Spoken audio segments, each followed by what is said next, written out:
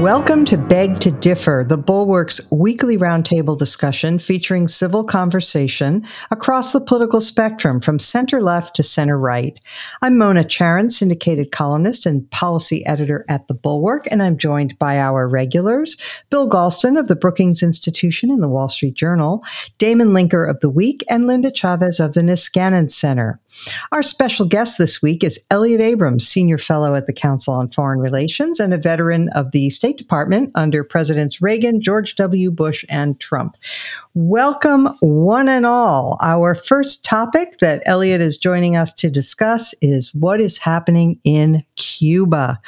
Thousands upon thousands of people poured into the streets a couple of weeks ago, chanting "Freedom, freedom, we are not afraid."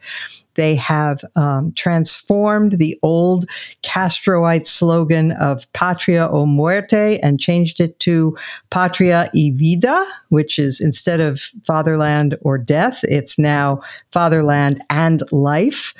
And one of the lines of the song that they have been singing is, "May no more blood flow for desiring to think differently."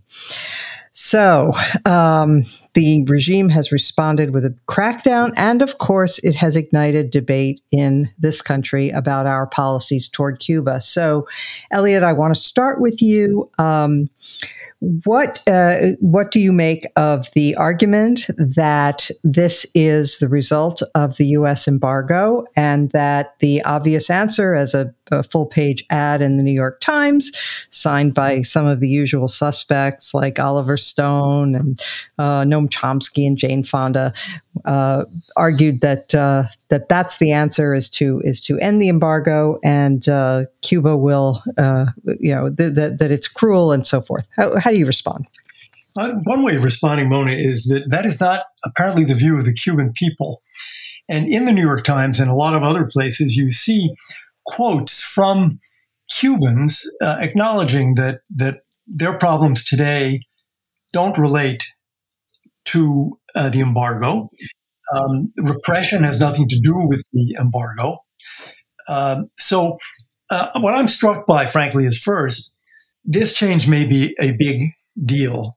This is the first major event like this since Raul Castro ostensibly gave up power. You know, Fidel is dead. Raul is theoretically in retirement. You have an unbelievably bureaucratic apparatchik, Diaz-Canel, who's the president of Cuba and theoretically the head of the Communist Party, who's really not going to win anybody's loyalty to the regime. The other thing that's striking to me here is you use the term usual suspects, and boy, is that right. There are places, some in Latin America and in Europe and the US, where people have changed their views and are starting to say, we ought to be on the side of the Cuban people. But there are not many. Latin American leftists stay with the regime in Argentina, in Mexico, same in Europe, and unfortunately, same here. You mentioned that New York Times ad. We've also seen it from the Democratic Socialists of America, from people like AOC and others in Congress. It's pretty shameful because they're totally abandoning the people of Cuba. Yeah, Linda, there's no aspirin, there's no insulin. As the mother of a son who has type 1 diabetes, I was particularly struck by that. If type 1 diabetics cannot get insulin, they can die very easily. There are lines for everything. They have hours-long blackouts every day. But let me ask you this. Doesn't it make sense to end the embargo just so that they don't have a talking point of being able to say, oh, well, this is all the United States' fault? Well, look, I think that's a matter that can be debated, but I think Elliott is exactly right. These demonstrations have very little to do with the embargo. They are the result of people's frustration with the corruption, both normal, regular, everyday corruption, but also the political repression that occurs in Cuba. And, I think the Obama administration in trying to open up Cuba, and then, of course, Trump, pulled it back. And now I think, there are some who would like to see, going back to being more open for Cuba. But, as for some of us who are conservatives, there was always the sort of Milton Friedman-esque line on what comes first, political freedom or economic freedom. And it was Milton Friedman's theory that economic freedom almost always inevitably leads to political freedom. Well, we've seen in China that is certainly not the case. And so, improving life, I'm obviously would like to see life-saving medicines be able to get to the Cuban people, but there's no indication that it really is the American embargo that is depriving people. There's corruption, there's incompetence, and there is the desire of the regime, which may not be led by a Castro, but still is a communist regime, to use the levers of power to be able to keep the people under their thumb. And one of the ways of doing that is to make everyone in Cuba totally 100% dependent on the state. So I don't think that ending the embargo is the answer to what ails Cuba.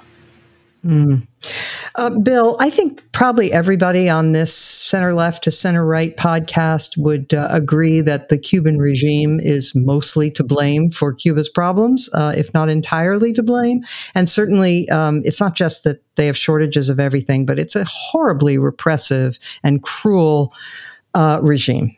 But let me ask you the political question, because you could argue that this represents a real opportunity for the Biden administration politically, because let's face it, Florida is a really important swing state.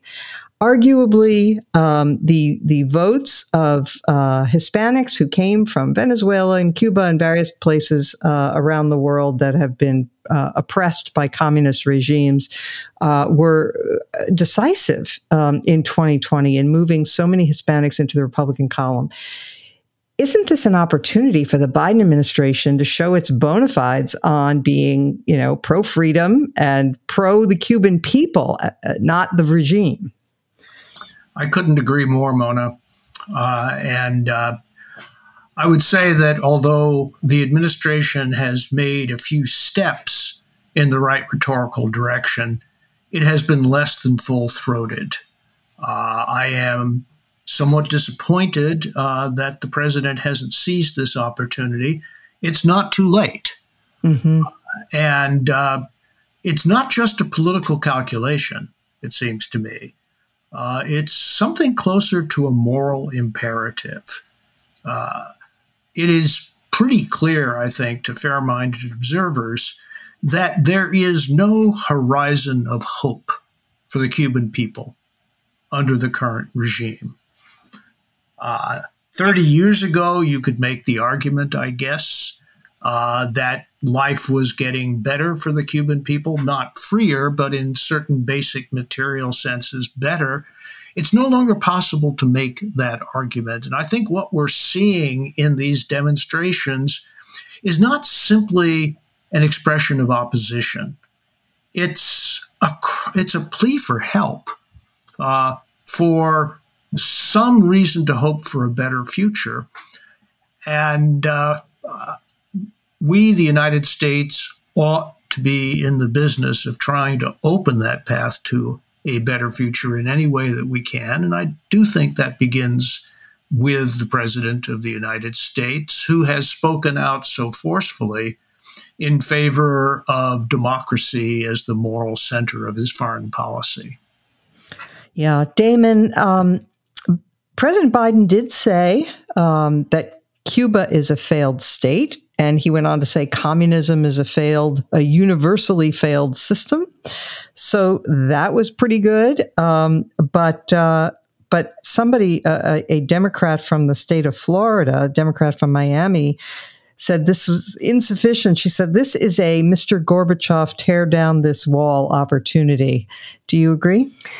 I tend to be a little bit more muted about it. I mean, I think personally, yes, it is a moral imperative to speak out in favor of the freedom of the Cuban people.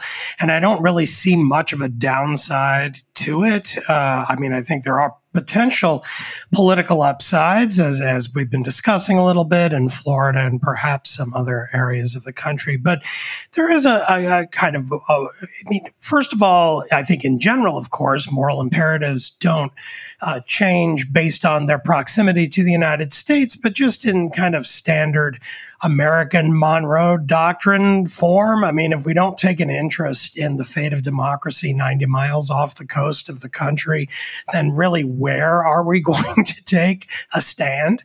My position on Afghanistan and some of our other involvements in the world is perhaps a little bit more skeptical than some on this podcast. But I also, as a foreign policy realist, think that that we have to adjust where we stand based on the particulars of the situation and the fact that just off the coast of the United States, there appears to be a kind of regime-shaking protest movement cropping up indigenously within the Cuban people, seems to cry out for us to say something. Although I would also add two quick points. One is that Biden has said some things, but I do think the overall response has been a little muted from him. There certainly has been very little coming from Republicans or conservatives who appear to have really no appetite for promoting liberty abroad at this point. And that, I think, is an expression of our moment. There's a real hesitation. There's a fear, I suspect, among some Democrats in and around the administration that if we destabilize the government and violence breaks out, that we're going to have tens of thousands or more Cubans coming to southern Florida, and there's really no appetite to deal with the complex political calculations that would flow from that and the immigration questions that would open up. Biden does not want that to be the thing that dominates our politics over the next 6 months or more. And then the other thing I would just put on the table for pondering is China. Cuba only really allowed something resembling sort of a free internet a couple of years ago. Now, of course, they also have retained the power to just shut it down, as they've been trying to do once the protests broke out. But the lesson for China and other would-be dictatorships around the world is pure verification of their instinct that you must never allow the internet, because once you do, it can at any moment become a destabilizing force. It can become the great disruptor, as we all know it to be, in good and bad ways here. And so I am somewhat concerned that China and other countries are going to look at this and say, see, that is why we must never allow the people to have this unbelievably powerful medium of dissent and organization to be permitted in our country.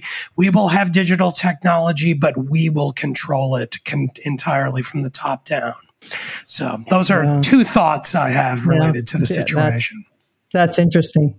I could jump in, Mona. I have a different concern about China, which is that if this regime stays in power, we may well see it turn to China, which has been quite active in Latin America in the last decade, to look for more support from China, which I would certainly not like to see. And I would not like to see any kind of military or security relationship develop between communist Cuba and communist China. When it comes to what Republicans are saying, Damon, there's two conservative Republican senators from Florida, and they've been as vocal as can be. You can obviously say, well, it's just politics. I think in the case of Rubio, it's more than politics, because that's his family background. Just one word on the so-called embargo. We all use the word. I use the word. It isn't actually an embargo. It's just saying Americans can't trade with Cuba. Cuba can trade freely with about 195 countries, and which I think means that any shortages or problems they have economically are the result of internal economic problems. If they can't find insulin, there's scores of countries that could supply insulin. The United States embargo also always accepts medical goods. One of the biggest, and food, one of the biggest suppliers of food to Cuba now, today, is the United States, hundreds of millions of dollars worth of food. So I think it's a mistake to think that our prohibition on commercial trade with Cuba, accepting food and medicine, really is in any way responsible for the protests. They're protests for prosperity, but they're really protests for freedom. Yeah. Elliot, we've seen, though, that even mass protests in repressive countries can be put down. We've seen them in Iran. We've seen them in Egypt. We've seen them, throughout the whole Arab Spring. The fact that the people are desperate and dissatisfied doesn't always lead to the collapse of regimes and or to anything better. And so I'm just wondering where you think things are right now. 2 weeks post these protests, there are hundreds and hundreds of people who have been disappeared. Their families don't know where they are. They're being detained. It's there's a pall of fear that seems to have descended where once they were saying we are unafraid. I'm not sure that's the case now. What's your sense? Well, I think that's right. That repressive regimes have terrific staying power. In Cuba, there is one special ingredient which is disappearing, and that is the Castros, which will turn it into a much grayer, less interesting regime in which is going to have a much harder time keeping loyalties. So I think there's reason to believe that change may be coming to Cuba. But there's a second ingredient, which is what's coming from outside. Is anybody helping the Cuban people? I mean, what's our broadcasting like? Through state and AID and the National Democratic Institute and the Republican Institute and the National Endowment for Democracy, what are we doing?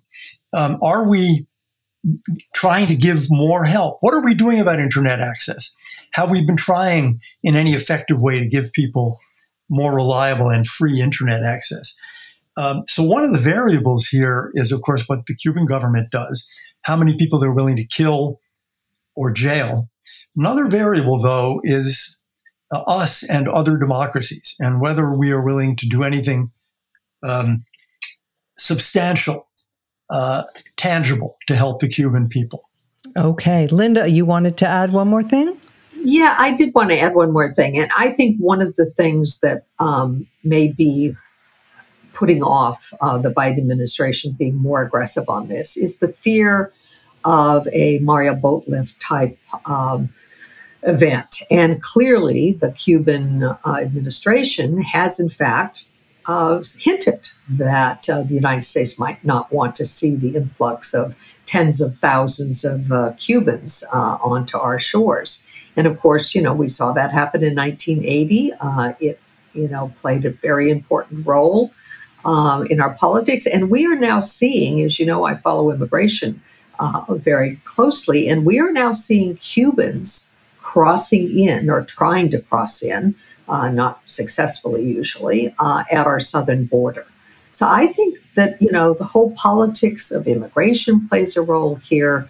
And that may be one of the things that the Biden administration fears. And I don't know whether Elliot feels the same or not, but I certainly think that's at least one possible explanation for why they're not being a little more aggressive. Elliot, I'd love to hear you on that, but I cannot help interjecting really quick that the Mariel Boatlift is actually a laboratory experiment that economists cite for the proposition that a huge influx of immigrants does not, in fact, cause unemployment to rise or wages to decline for the existing population, because they studied what happened in Florida after the Mariel Boatlift, and none of those things happened. But anyway, Elliot, the last word from you, if you want to respond to Linda or anything else, any closing thoughts? Thanks. I think Linda is right that the administration is afraid. I wish it were not true, because it means that small, weak, repressive regime really has something over the United States. And so I hope that if that's true, the administration will think twice. I think there are things we can do. I think there are ways for Democrats and Republicans to come together on programs in support of democracy in Cuba. And it is true that democracy may not come in 2021. But if you think of the Castro regime, which is slowly disappearing into history, and Raul Castro in his late 80s will be going very soon as well, there's an opportunity here for freedom in the Americas. Well, from your lips to God's ears. And thank you so much for joining us, Elliot. Really appreciate it. My pleasure. Thank you for the invitation. All right. We will now move on to the January 6th committee that met this week. Some extremely emotional testimony from the police officers who held off the mob. And right before this incredibly emotional testimony, Elise Stefanik held a press conference and blamed Nancy Pelosi for the events of January 6th. So, Linda, first to you. Did you catch any of the hearing, and what do you think about Pelosi's decision to keep Jim Jordan and Banks off the committee? Well, first of all, yes, I did. I listened with rapt attention. I even recorded it because I had a doctor's appointment, so I couldn't watch the whole thing live. And so I went back and watched some of it. I do believe it was riveting. I also had another experience, though, and this was very similar to my experience on 9/11, which is, every time after 9/11 and when we had the anniversaries, et cetera, they would show the pictures of the buildings collapsing and the planes hitting the towers. And I would feel re-traumatized every time. Well, I feel the same thing on January 6th. For those of us who live in Washington, who spent our life in politics, and I think especially for some of us who are conservatives and therefore, feel this total jarring disconnect between the kind of people that we used to hang around with and support and their reaction to this, there is a real serious trauma involved in that day. And so, as I watched these four men tell their stories and watch the clips again, I felt this horrible punch to the gut. I just felt like, this cannot stand. I think Nancy Pelosi was absolutely right to reject Jordan and Banks. I do think that having both Adam Kinzinger and Liz Cheney on board does help preserve the notion that this is not simply a partisan effort. And this whole, tirade of the Republicans that somehow Nancy Pelosi is to blame. First of all, it's based on a lie. Nancy Pelosi does not have control over the Capitol Police. And in fact, the direct supervisors in both the House and the Senate on that day were appointed by Republican leaders. And so, if there's partisan blame to go around, it goes to the people who picked them if they've failed in their job. I do think that there was not enough done and that the Capitol was not prepared. I've talked about this elsewhere. I have extended family members who serve in the Capitol Hill police force. And I think, they have said they didn't expect anything like what happened to take place. And so I think there is room to take a look at why the Capitol was so underprepared. And when you think about this domestic attack, obviously it could have been a foreign attack. If the Capitol is that vulnerable, that's a problem. But the main problem is that you had the President of the United States basically riling up a mob, telling them that the election was stolen, that he was the rightful president. And look, if you really believe that in your heart of hearts, if you believed, oh my goodness, there was this dramatic changing of votes and the election is being stolen, I could see that you would, feel tempted to go up there and march. And obviously, mobs have a psychology of their own. And once the mob begins to act, and I do think that there were those who were not just acting spontaneously. I think there were groups like the Proud Boys, like the Three Percenters and others, who went to the Capitol to do violent physical damage to the building and to threaten the legislators. But this needs to be looked at. It's not just because anything's going to. You're not going to change that quarter of the American population that holds firm to the belief the election was stolen. But this is for history. This is for getting at the truth. And I think it's really important. And I thought Liz Cheney is my hero now. I thought the speech she gave was so eloquent, so on target. And let's not forget, lest anybody believe, Liz Cheney is no rhino. She is as conservative as you get on public policy. She doesn't agree with Nancy Pelosi on practically anything with respect to the kind of divisive public policy debates we normally have. But she was there to defend democracy. Yeah, but Linda, no one cares about whether you're truly a conservative or not in the Republican Party anymore. That's so 2010. What they care about now is whether you're faithful to the Orange God King, and if you are not, then you're a rhino. So Bill Galston, I completely agree with everything Linda said, and in particular the part about what a gut punch it is to relive those hours through the testimony of those police officers. You know, we've had 6 months of almost normalcy, to quote Harding, and it's felt pretty good, and it's been nice to not have to think about how much we felt like our democracy was teetering on that day. But to return to it, it hasn't lost any of its power to shock, in my judgment. What was your reaction? Well, my reaction, to be honest, was a little bit more emotionally distanced than that. I experienced what happened on January 6th more as a tragedy than as a trauma. Maybe I'm insufficiently open emotionally to the possibility of trauma. And so I didn't feel re-traumatized by the proceedings.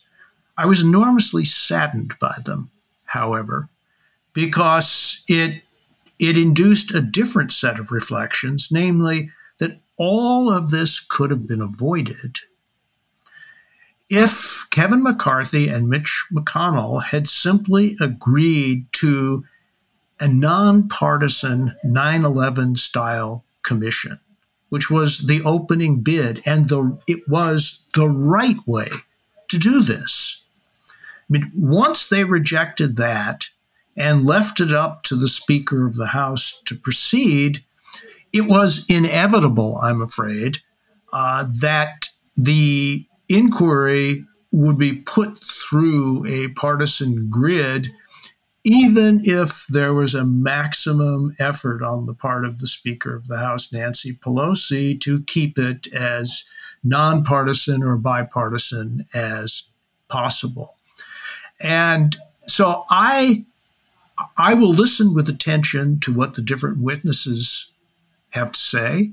I am glad that the historical record is being clarified and expanded, but we have blown an opportunity. And by we, I don't mean both parties. I mean one party in particular has blown an opportunity to use this extraordinary event as a way of distinguishing between conservatism and extremism. And here we are. I have no confidence and no expectation that the people who need to hear this testimony are going to pay any attention to it whatsoever.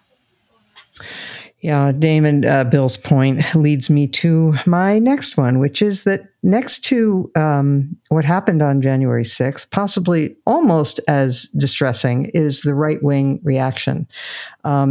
You had a series of hosts on Fox News mocking the police officers' suffering, saying that they were going for Emmys or a performance that they were performing, and you know, the capacity on the right to believe simultaneously all kinds of self-contradictory things about that day. It was actually Antifa to, well, it was just tourists who were a loving crowd. Or 3, it was the FBI and the deep state. Or 4, it was heroic patriots and Ashley Babbitt was a martyr. The fact that all of those things are out there circulating in right-wing circles suggests that they have absolutely no attachment to logic or reason or internal consistency. It's like anything at all will do. It's all about just owning the libs or just expressing your hostility to the other side. Well, Mona, you have succeeded in answering your own question with what I was exactly going to say. I was going to bring up all of that stuff, especially sorry. No, that's okay. It's a great lead in. I can now go a step beyond that. Yes, we are what we are seeing, and in this I say in the most delicate, beg to differ style. I love you, Linda, but the fact is that conservatism, the word, does not mean what you say it means and what it meant for you through most of your adult life and career. It means something else. The very fact that Liz Cheney and Adam Kinzinger are involved in this investigation and in this committee is proof positive to most self-described conservatives in the Republican Party these days that they are now liberals.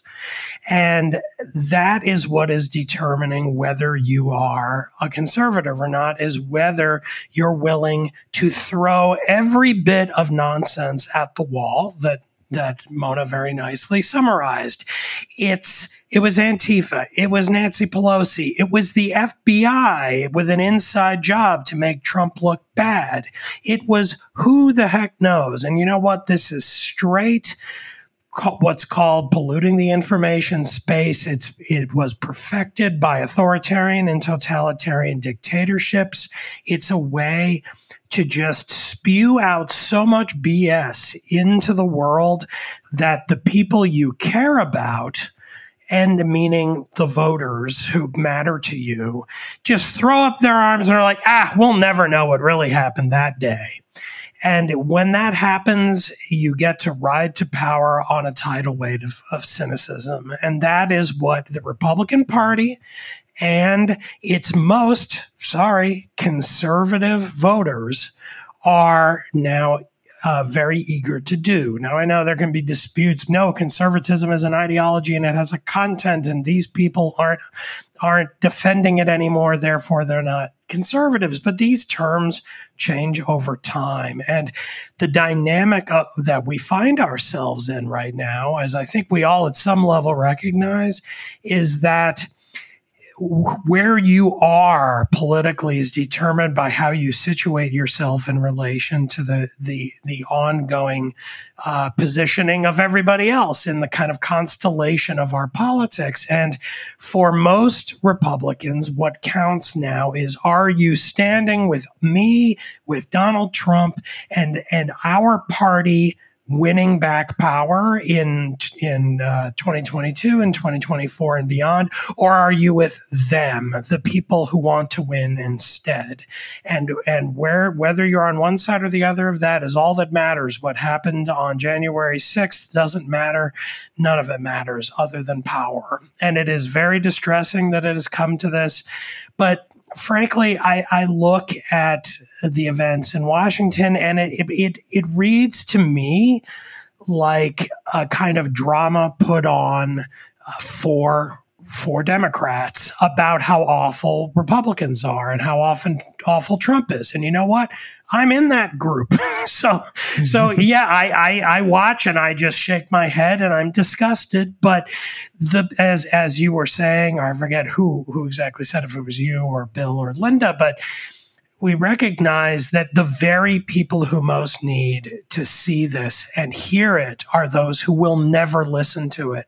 Just as we will discuss, I believe, in our next segment, the people who need to be wearing masks are the people who will refuse the vaccine and will never wear a mask. So who is being told to wear masks? The people who already got vaccinated who don't need the masks. So we're in this weird upside down reversal politics that drives all of us nuts, but it's the way it works in a situation of such intense partisanship and polarization. Right. Bill Galston, you wanted back in? Yeah, I do think that a little bit of conceptual hygiene is in order here. In the same way that it's important for analysts of the Democratic Party to be able to distinguish between liberalism and progressivism, it's important for analysts of the Republican Party to be able to distinguish between conservatism and populism. And I think it would be more accurate to say, not that conservatism has changed its meaning, but that the Republican Party, or at least the major element of it, has ceased to be conservative in any recognizable, cognizable sense of that term. It has become a populist party which has very little to do with conservatism in any of the meanings that have been attached to it throughout American history, or English history for that matter. Okay, I'll grant that. We can meet in common ground on that.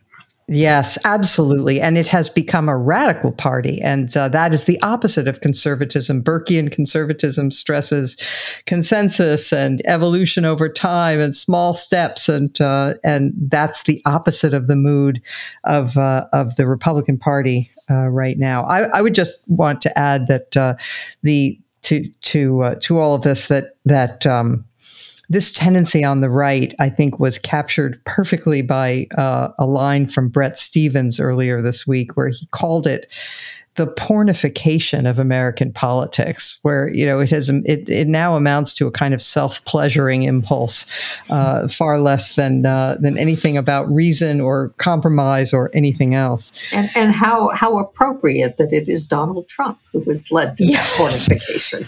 Yes.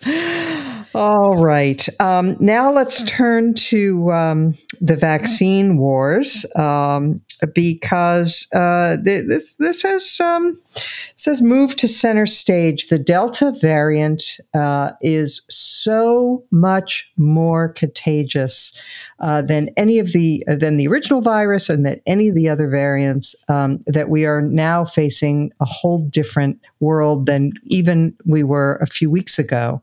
It's spreading like crazy. Mostly it is an epidemic of the unvaccinated. Bill Galston, you wrote about this week and about what you think can be done. I did indeed write about the vaccination wars this week. And I've been driven to a conclusion that is not where I was even a month or two ago, namely that we have to start thinking seriously about moving beyond simply voluntary steps.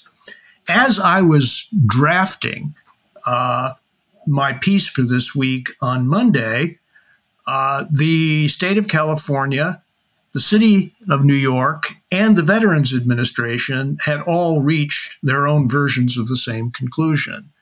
I think we're going to have a large and continuing fight about the extent to which governments, businesses, nonprofits, schools, colleges and universities, and others can introduce and enforce vaccination as a condition of employment or a condition of being able to enter into whatever the activity is. And President Biden himself signaled just a day ago that what the Veterans Administration has started is very likely to be extended perhaps to the totality of the federal government. And I'm not sure that it's going to stop there.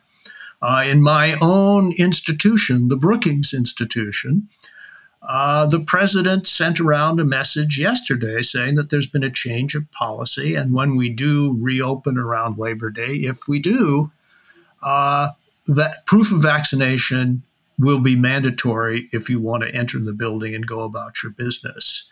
So this is the wave of the future. It's going to produce an enormous amount of heat and political resistance. The reaction to my column, which hit print yesterday, was instantaneous and poisonous. And I am getting emails, the likes of which I've never seen before in my life. Wow.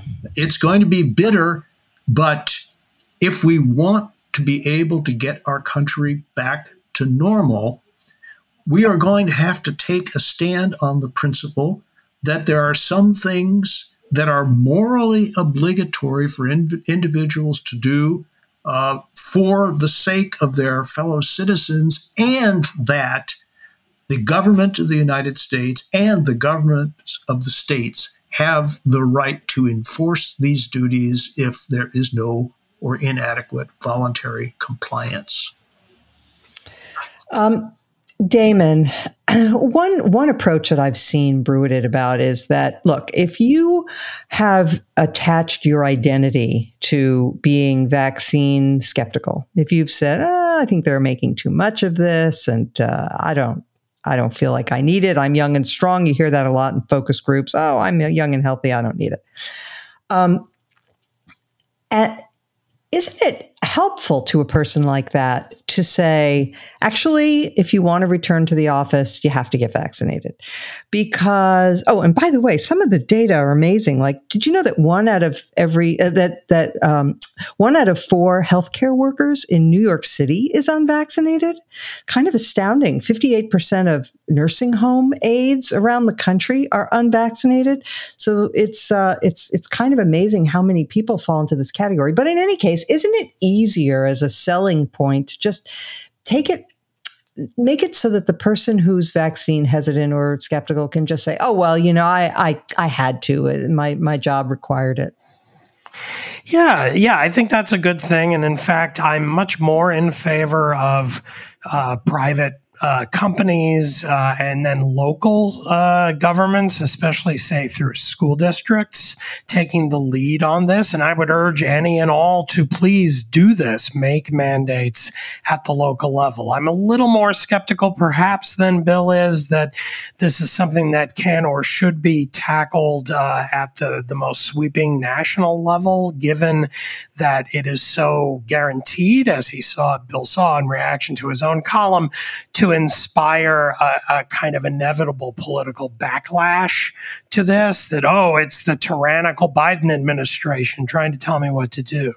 Now, and I would also add one more kind of wrinkle to the conversation, that I think one big reason why we're having so much trouble with this, in addition to everything else, Republicans deliberately sowing skepticism about this and disinformation circulating around, and then innate American sort of libertarian skepticism of all authorities, all of those things play a big role.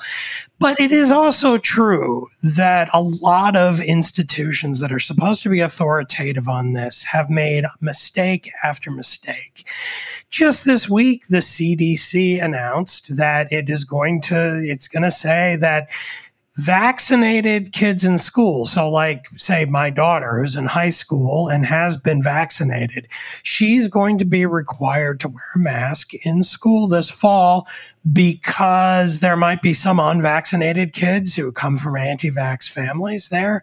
It's not clear to me exactly what sense that makes. It doesn't appear that the spike in Delta variant cases is being driven primarily by vaccinated breakout disease among the vaccinated spreading to the unvaxxed. It's mainly people who are unvaccinated spreading it to each other. And as I indicated in the last segment, the irony here is that you're asking the people who actually did go out and do the intelligent and socially responsible thing of getting vaccinated, and who probably were pretty vigilant about wearing masks all along, to now put the masks back on because there's this other group of Americans who refuse to do the intelligent and socially responsible thing. And then those people, the irresponsible ones, can simply point to things like the CDC insisting on this very rule as this is not a group of people we should be paying too much attention to because they keep getting these things wrong. Just today, Thursday, the Washington, D.C.'s local government announced that it's going to start mandating mask wearing in restaurants again and even outside, which has never made any sense to have to wear masks outdoors. So we see this over and over again where government authorities sort of put their foot in it, or they slip on a banana peel or put their foot in their mouth, whatever metaphor you want to use, which then just gives fodder to the skeptics to say, aha, see, you don't know what you're talking about. I'll decide for myself what's best. So in general, I don't find much of this other than the Biden administration's ability to distribute vaccines. Once the administration came in, within 2 months, they became available for pretty much anyone who wanted it. Well done. They did a great job there. Other than that, the last point, why is it that the CDC isn't going to officially approve these vaccines for normal use until the end of this year, a year after? I think that would be the FDA. You mean the FDA? Oh, the FDA. Yes, the FDA. Yeah. Why? I mean, I know that there are questions about, well, we don't want to accelerate the process because then it'll look like there was politics involved, but still, millions, tens of millions of people have taken this vaccine with essentially no bad side effects under emergency usage authorization, and yet we have to wait. Wouldn't the people trying to push a kind of mandate for this in all these different institutions have a lot more authority on their side if they could say, look, it's been approved, just like the vaccines that we require for school about measles and mumps and rubella and all the other ones. And instead, we're in this position where, it's not pronounced safe until 80, 100, 120 million people have already had it put in their arms. So in general, I find it a distressing reality we're faced with here. So I'm a little more indulgent toward the CDC than you are. I think there is a fog of war element here, and it's really tough when the information is coming at you like a fire hose to sort of get it right at every single stage of the process. Though I would agree that they screwed up badly on the testing early on, where they wouldn't approve, the tests that the WHO had available, and they insisted on their own, and their own didn't work, and that was a real screw up. And I would add one more, which is in the course of your comments, you said something about we don't think that this is the result of breakthrough infections. And I think as a general rule, that's absolutely right. I mean, this is an epidemic of the unvaccinated. But here's one problem. The CDC is not keeping good records on breakthrough infections. So we actually aren't sure how much protection we all who have been vaccinated actually have against Delta. And there have been lots of reports, I have to say, disturbingly high number of reports of people getting breakthrough infections. They don't wind up in the hospital. They don't wind up dead, so far as we can tell. And again, the recording isn't that good, but anecdotally, they get very sick, like 103-degree fevers. Dr. Ashish Jha, who was speaking with Bill Kristol on Conversations this week, described that. So anyway, it's that's one area where I do think the CDC should step up its game. Linda. So the Republicans seem to have changed their tune suddenly, like almost as if a directive came down. Please go out there and start telling people to get vaccinated. It's almost like they realize, whoops, these are all of our viewers and our voters who are in danger here and who are getting sick. So we better change the messaging. I mean, just a few weeks ago when CPAC had their big conference, they were talking about the Fauci ouchie. And Ron DeSantis had flags made, "Don't Fauci my Florida." Now he has changed his tune. And so, you even have Sean Hannity coming out and saying people should get vaccinated. Mitch McConnell is apparently going to run ads on Kentucky radio stations urging people to get vaccinated.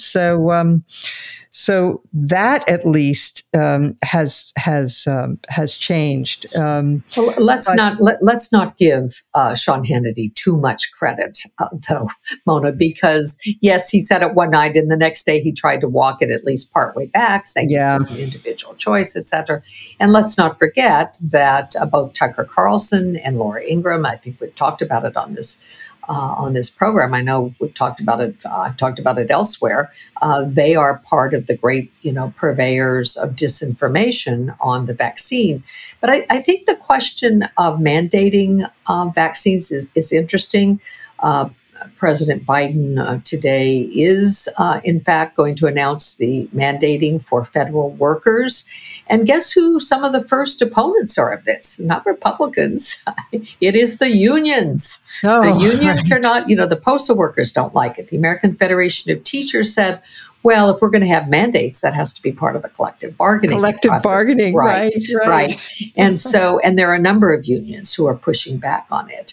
But I happen to be one who believes that employers requiring people to have vaccines is one of the best ways to make this happen. And surely not everyone will, go along and get it. But particularly if you give people the alternative, well, you can be tested weekly, and oh, by the way, you're going to have to pay for those tests. Exactly. That's the thing. Yes. There'll be some cost to this.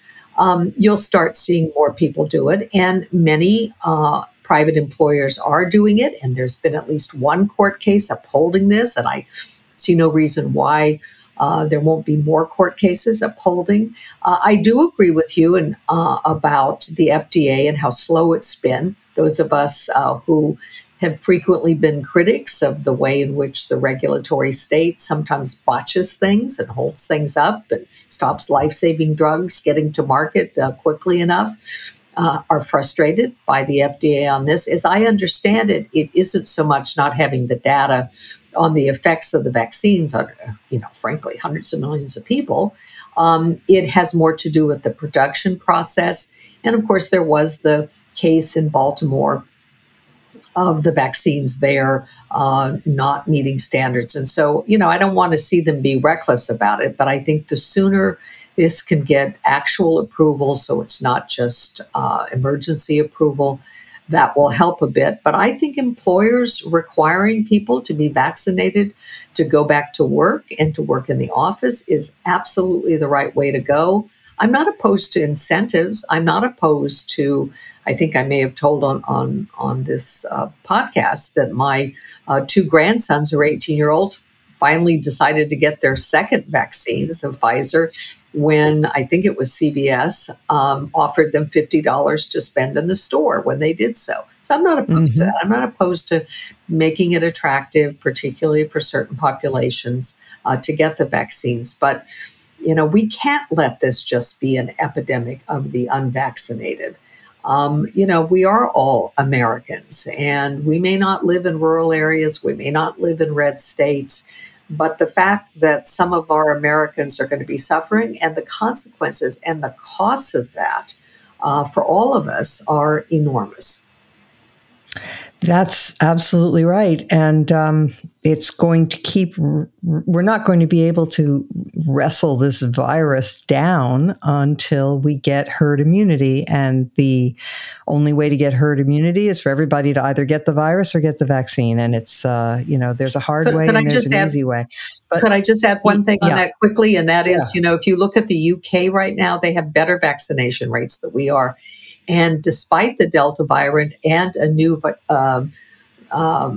variant that is coming in from India, they are doing better. They are actually seeing caseloads drop in Great Britain, and it may be because they may be closer to reaching herd immunity than we are right now. I know. I looked at those stories, Linda, and I just shook my head. I was like, I must be missing something, because they talk about how they have, like something like 70 or more % of the population has been immunized, but they're saying experts are puzzling over why the Delta variant is not a problem there. And I'm thinking, what am I missing here? I don't know. But okay.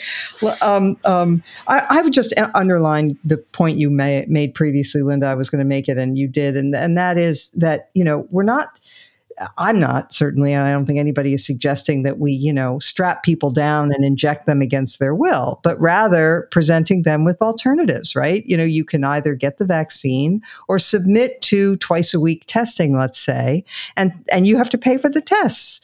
You can get a free vaccine, or you have to pay for the tests, and you can choose, right? And anyway, so all right, let us move on to the infrastructure bill, which seems to be moving forward. The Senate voted by 67 to 32 to move forward with this, although it has not been written, which is weird. I guess they have an outline, though. They want to spend. So initially, I think Biden had proposed something like $2 trillion or $3 trillion. God only knows. I mean, the way people throw around these numbers, Damon, you referred to this a few weeks ago. My God.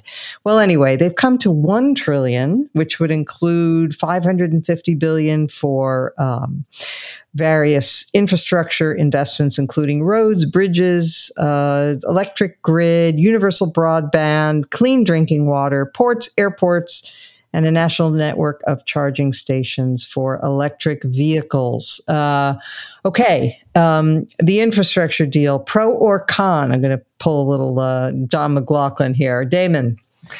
Oh, very pro. I'm a 3 cheers for the infrastructure, a mini breakthrough that we've had here. Now, we are a long way to passage, so we shall see. But like a dysfunctional marriage where the two people right before going to the divorce attorney, they go into couples therapy, and then the therapist says, all right, you two, stop talking about the problems in your marriage. Go do this task together. Go build the outhouse or whatever it is. And somehow in the process of doing that thing together, you kind of learn how to get along again and then can build a foundation.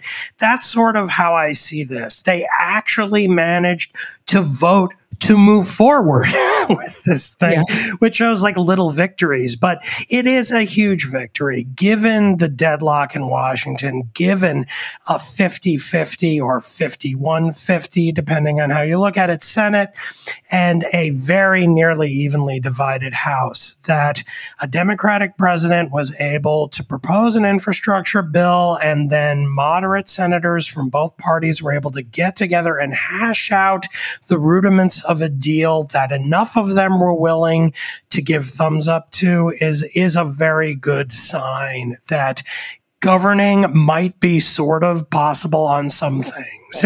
And again, little victories perhaps, but this, in the context of little victories, this was a pretty big one. So I'm cheered by it. As to the details, I'll let other people hash out whether there's a little too much of this or a little too little or too much of this or that thing.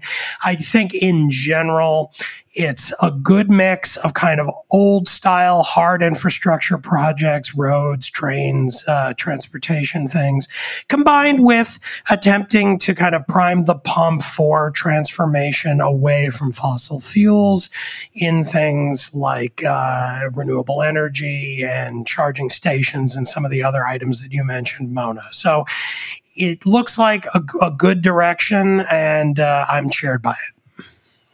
Yeah. I just wish that all that electrical energy that is going to power these electric cars around the country were coming more from nuclear, but that's another matter.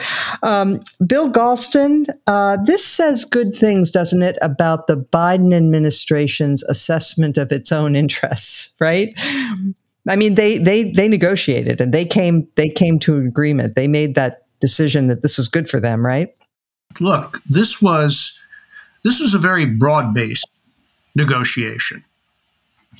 It involved not only the White House, but also Mitch McConnell's office. And I noted with interest that it was not until the Republican negotiators emerged from Mitch McConnell's office after a long meeting that they were able to announce an agreement. I also note with interest that Mitch McConnell was one of the 17 Republican senators who actually voted to advance the bill. And I agree with Damon's assessment of the contents of the bill, which I think are almost entirely appropriate and forward-looking. But this is part of an extraordinarily complex legislative dance that's only in its opening phases. There are all sorts of two-way political linkages between this pretty traditional infrastructure bill and the much larger $3.5 trillion package of what has come to be called human infrastructure as opposed to physical infrastructure. It's a process that will begin with a budget bill. That's what triggers the reconciliation process, a budget bill that specifies a top-line number, in this case $3.5 trillion, along with instructions to the committees of jurisdiction. And whether that second bill is going to go through smoothly is anyone's guess. Senator Kyrsten Sinema of Arizona, who was one of the lead Democratic negotiators on the bipartisan infrastructure bill, has indicated publicly that she's not comfortable with the $3.5 trillion figure and got enormous blowback from AOC and some other members of the Progressive Caucus who threatened to withhold their votes from the bipartisan infrastructure bill. So there are very complex linkages here. I think Sinema is really quite serious about what she said. Otherwise, she wouldn't have said it, because it certainly is not immediately helpful either to her or the Democratic Party, but she wanted to put down a marker. So whether this is the first step of a dance that's going to lead to legislative success is anybody's guess. I am reasonably confident, however, that either two bills will pass in the end or no bills will pass in the end. And whether it's possible for two bills to pass is, I think, still very uncertain. Yeah, Linda, I'm my eyes cross when I read all of this, because, you know, there's the reconciliation path that they may want to take with this budget bill that will, you know, in theory go through on party line vote. But if Kyrsten Sinema is against it, then it won't. And also Nancy Pelosi is saying that she'll only bring up the traditional infrastructure bill that we've been talking about if the other one is also approved. So the whole thing is really murky, isn't it?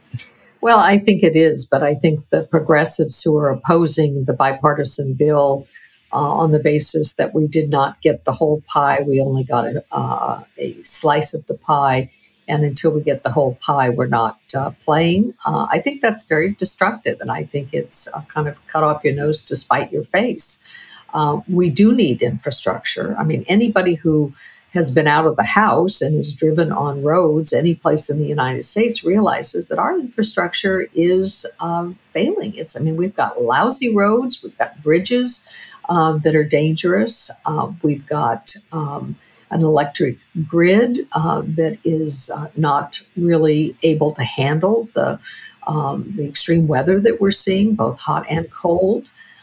So we need it. We need an infrastructure bill. Oh, and we need to get the lead out of pipes. And we need to get the lead out of pipes. I mean, you know, this has a permanent effect on children's brains. So, you know, there's a lot of stuff in that bill that we need. And I guess I'm a little bit more optimistic than Bill is about whether or not we will see an infrastructure bill passed, and that it may not necessarily be the, you know, $3 trillion or whatever the number is today that the progressives want, or the $1 trillion that the bipartisan folks have come together on. You know, we're talking about a whole lot of money here. And one of the dangers in our economy right now is the possibility of inflation. And anyone who lived through, and Bill certainly did, as did I, the years of the 1970s know that, there is no more regressive tax on the poor than inflation. And if we start pouring too much money and superheat the economy, and we end up with inflation as a result of it, that's not going to help anybody. Okay, we will follow the travails of the infrastructure bill as it wends its way through the Congress. For now, let us turn to our highlights and lowlights of the week. Damon Linker, you first. Well, this week I'm going to highlight a good book about a bad subject. This is a brand new book. I think it's actually just out right around now. I've had a copy a couple of weeks ahead of schedule. It's from Yale University Press. The author is Matthew Rose, and the title is A World After Liberalism, Philosophers of the Radical Right. It's a very lucid, clearly written book. Basically just sketches several figures who are, most of them not household names, but all of whom have turned out, surprise to everyone, it appears, to have echoes in our current moment. So anyone trying to understand just what the hell is going on with not just the Republican Party in the United States, but with the rise of right-wing populism around the world, I'd recommend this book. It's very easy to read and very interesting. The sketches several figures, some of whom are Oswald Spengler. He's probably the best known figure in here. And then Julius Evola, Francis Parker Yockey, Sam Francis, and a couple of others. Again, you might not want to read it right before bed in order to avoid the nightmares, but I definitely recommend it. It's a stimulating and chilling read. As was your column about the conversation between the Claremont guy, Michael Anton, and who was he talking with? Who was Curtis Yarvin? Curtis Yarvin, who is a monarchist who favors that a president become a dictator and take over the country and rule as an American Caesar. Really great. Remarkable. And of course, he was invited onto this podcast by Michael Anton, who used to work for Donald Trump on the National Security Council. So if there is God forbid, a second Trump administration, this is a guy who could end up with a senior job there. So, speaking of chilling. Speaking of nightmares. All right, Linda. Well, we never seem to be able to leave Trump out of any of our discussions, and I'm going to bring him back in right now. My low light of the week is, there are several articles on it, but one that I would point readers to is one in Politico, and it points to the recent endorsement for the position of Texas Attorney General that former President Trump made of Ken Paxton.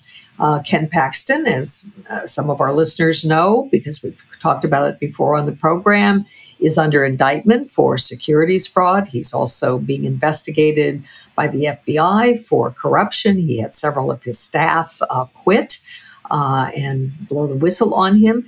And it wasn't as if Trump didn't have another endorsement he might have made.